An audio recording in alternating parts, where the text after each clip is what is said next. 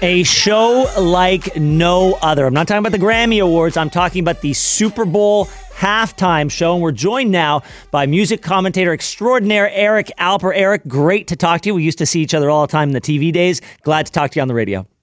Yeah, happy to do it. What else are we going to do at 7:30 in the morning on a Sunday except talk about, the biggest game in the world? Biggest game in the world, the biggest stage in the world. So big, in fact, for these stars who take on the responsibility and the privilege of entertaining over 100 million people around the world, that they don't even take a paycheck for taking the stage. Yeah, and on top of that, they have to pay for all the expenses. So if you want to have 100 backup dancers, that's cool. You're the one that's actually paying for it. And, this is a far, far cry from when the first halftime Super Bowl game was essentially just like marching bands and drill teams and Up With People and very, very I remember Up With People. But small time entertainers. And now, of course, it's one of the biggest things that can launch tours and albums and essentially solidifies you as a superstar forevermore. Well, yeah, exactly. I mean, so just to put a more fun of a point on it, it's going to cost you what it's going to cost you to put on your show, but you're going to make it back in some way. That's the power of the Super Bowl halftime show. But take us back to the beginning. When did things change? When did they go from the rah-rah of a marching band to what we see today, closer to what we see today?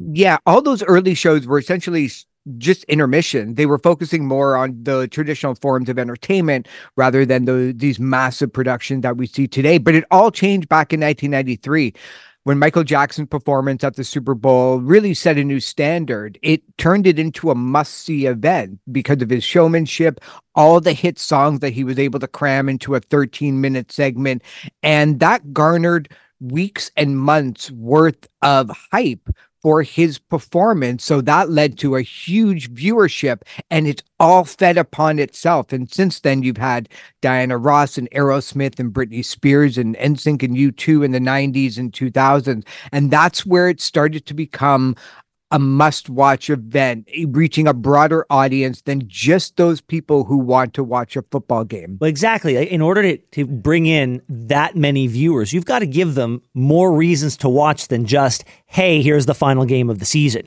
You've got to bring in music fans. And of the music fans, you've got to have different types of music. We've got Reba McEntire, who's performing the national anthem. You've got Usher performing the halftime show. And he himself has said that there are going to be other people joining him on stage. Now, where do you land, Eric, on having a single star perform versus having a sort of a massive central star who then brings on their friends?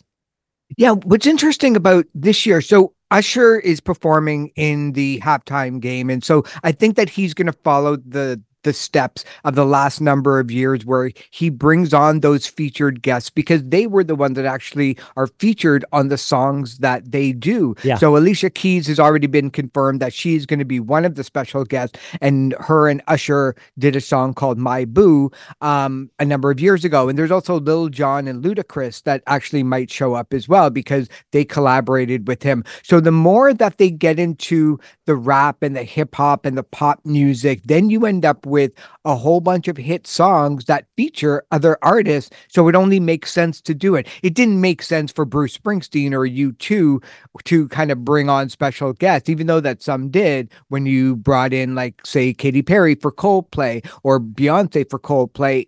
Those were kind of like above and beyond. But I think when you get into the kind of music where it's almost expected that you have a feature on your track, then that's when you have to start bringing in people. And the more the merrier. I mean, Usher is not going to be forgotten no matter who he brings on there. Yeah, he is still, to this day, 30 years after his career started, he is still one of the great showmen in music. I'm talking with Eric Alper. We're talking Super Bowl halftime shows.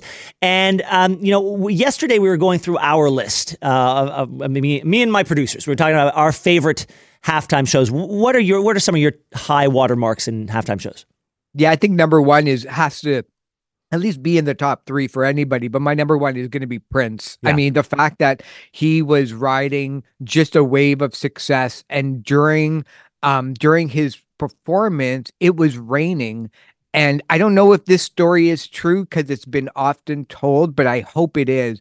But during a couple of seconds before he was going on, he asked the producers if they could make it rain harder, thinking that they can control the weather. That's because awesome. It was such an amazing performance. And the rain actually kind of added this mystique to it. So, you have to put him up there. Bruno Mars is great. Like Usher, just hit after hit after hit. Beyonce's was amazing. Shakira's was amazing. Lady Gaga. This is, you're talking about Usher. Like, he must be the most underappreciated celebrity and musician out there. He just finished a 100-show residency in Vegas. He's got a brand new album out that came out on Friday called Coming Home. The single Good Good has racked up tens of millions of streams. He should really be in the Rock and Roll Hall of Fame. Yeah. He's 45 years old, but he's been doing this for so long that I think he's kind of underappreciated when it comes to music. So Eric, don't you think this is the biggest one? Don't you think this is the perfect opportunity to reframe that conversation? People are going to be reminded of who he is. The bumps in record sales as well as streams is astronomical after a home run of a performance at the Super Bowl show. So much so that's why they're willing to eat the cost of the show, isn't it? Yeah, especially because he's going to be embarking on a North American tour that hits Toronto in September, on September 2nd and 3rd at Scotiabank Arena. So this is a perfect time to not only move tickets, but also increase that demand for potentially more shows, putting more money back into his pocket. So, we were talking about our favorite shows. I think, for my money, based on what you said about Michael Jackson sort of changing the game, to me, that puts him at the top of the list for best halftime shows.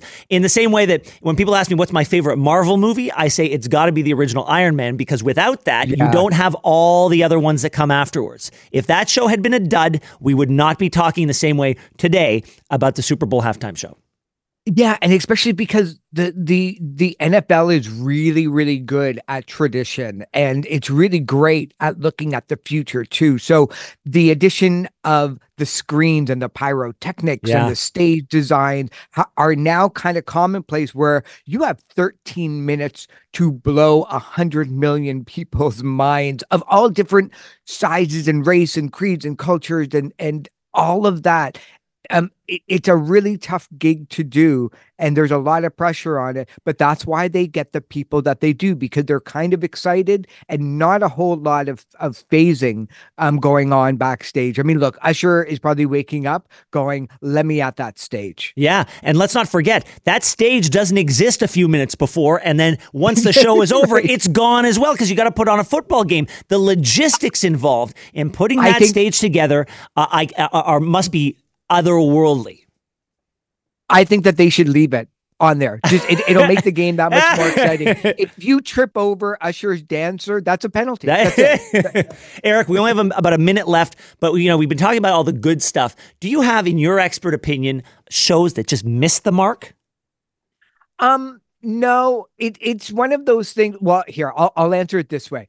I think during the Janet Jackson, Justin Timberlake performance back in 2004 with the wardrobe malfunction, I'll just say that I think Janet Jackson got the rawest deal in entertainment history, or at least close to. The way that she was treated afterwards just reeked of sexism and racism, and I don't think that she was treated fairly for what happened. I don't. Yeah. I was actually on the other side of the field. I was covering it for CTV, and so I didn't actually see that part until much, much later. Now, and I agree, what happened afterwards was sexism and racism, especially because Justin Timberlake was invited back into the tent, and Janet was nowhere to be found. But I was always struck with the surprise that everybody felt.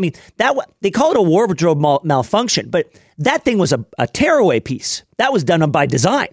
Yeah. He didn't just rip it. It fell off by design. So both of them had to be in on it. They both made that choice together. However, the impact on her career far different than his. Yeah, and the NFL, I have absolutely no doubt, knew what they were going to do. You don't just arrive at the Super Bowl halftime show and surprise even the people that are paying, paying all the players, and that, like, people knew. And I think that they just got really, really scared. But imagine if it happened today, it would be it would be absolutely chaos. Yes, especially on social media. Eric Alper, thank you so much for priming the pump and getting us ready for what is going to be one of the biggest shows of the year. We appreciate it. Thanks, Ben.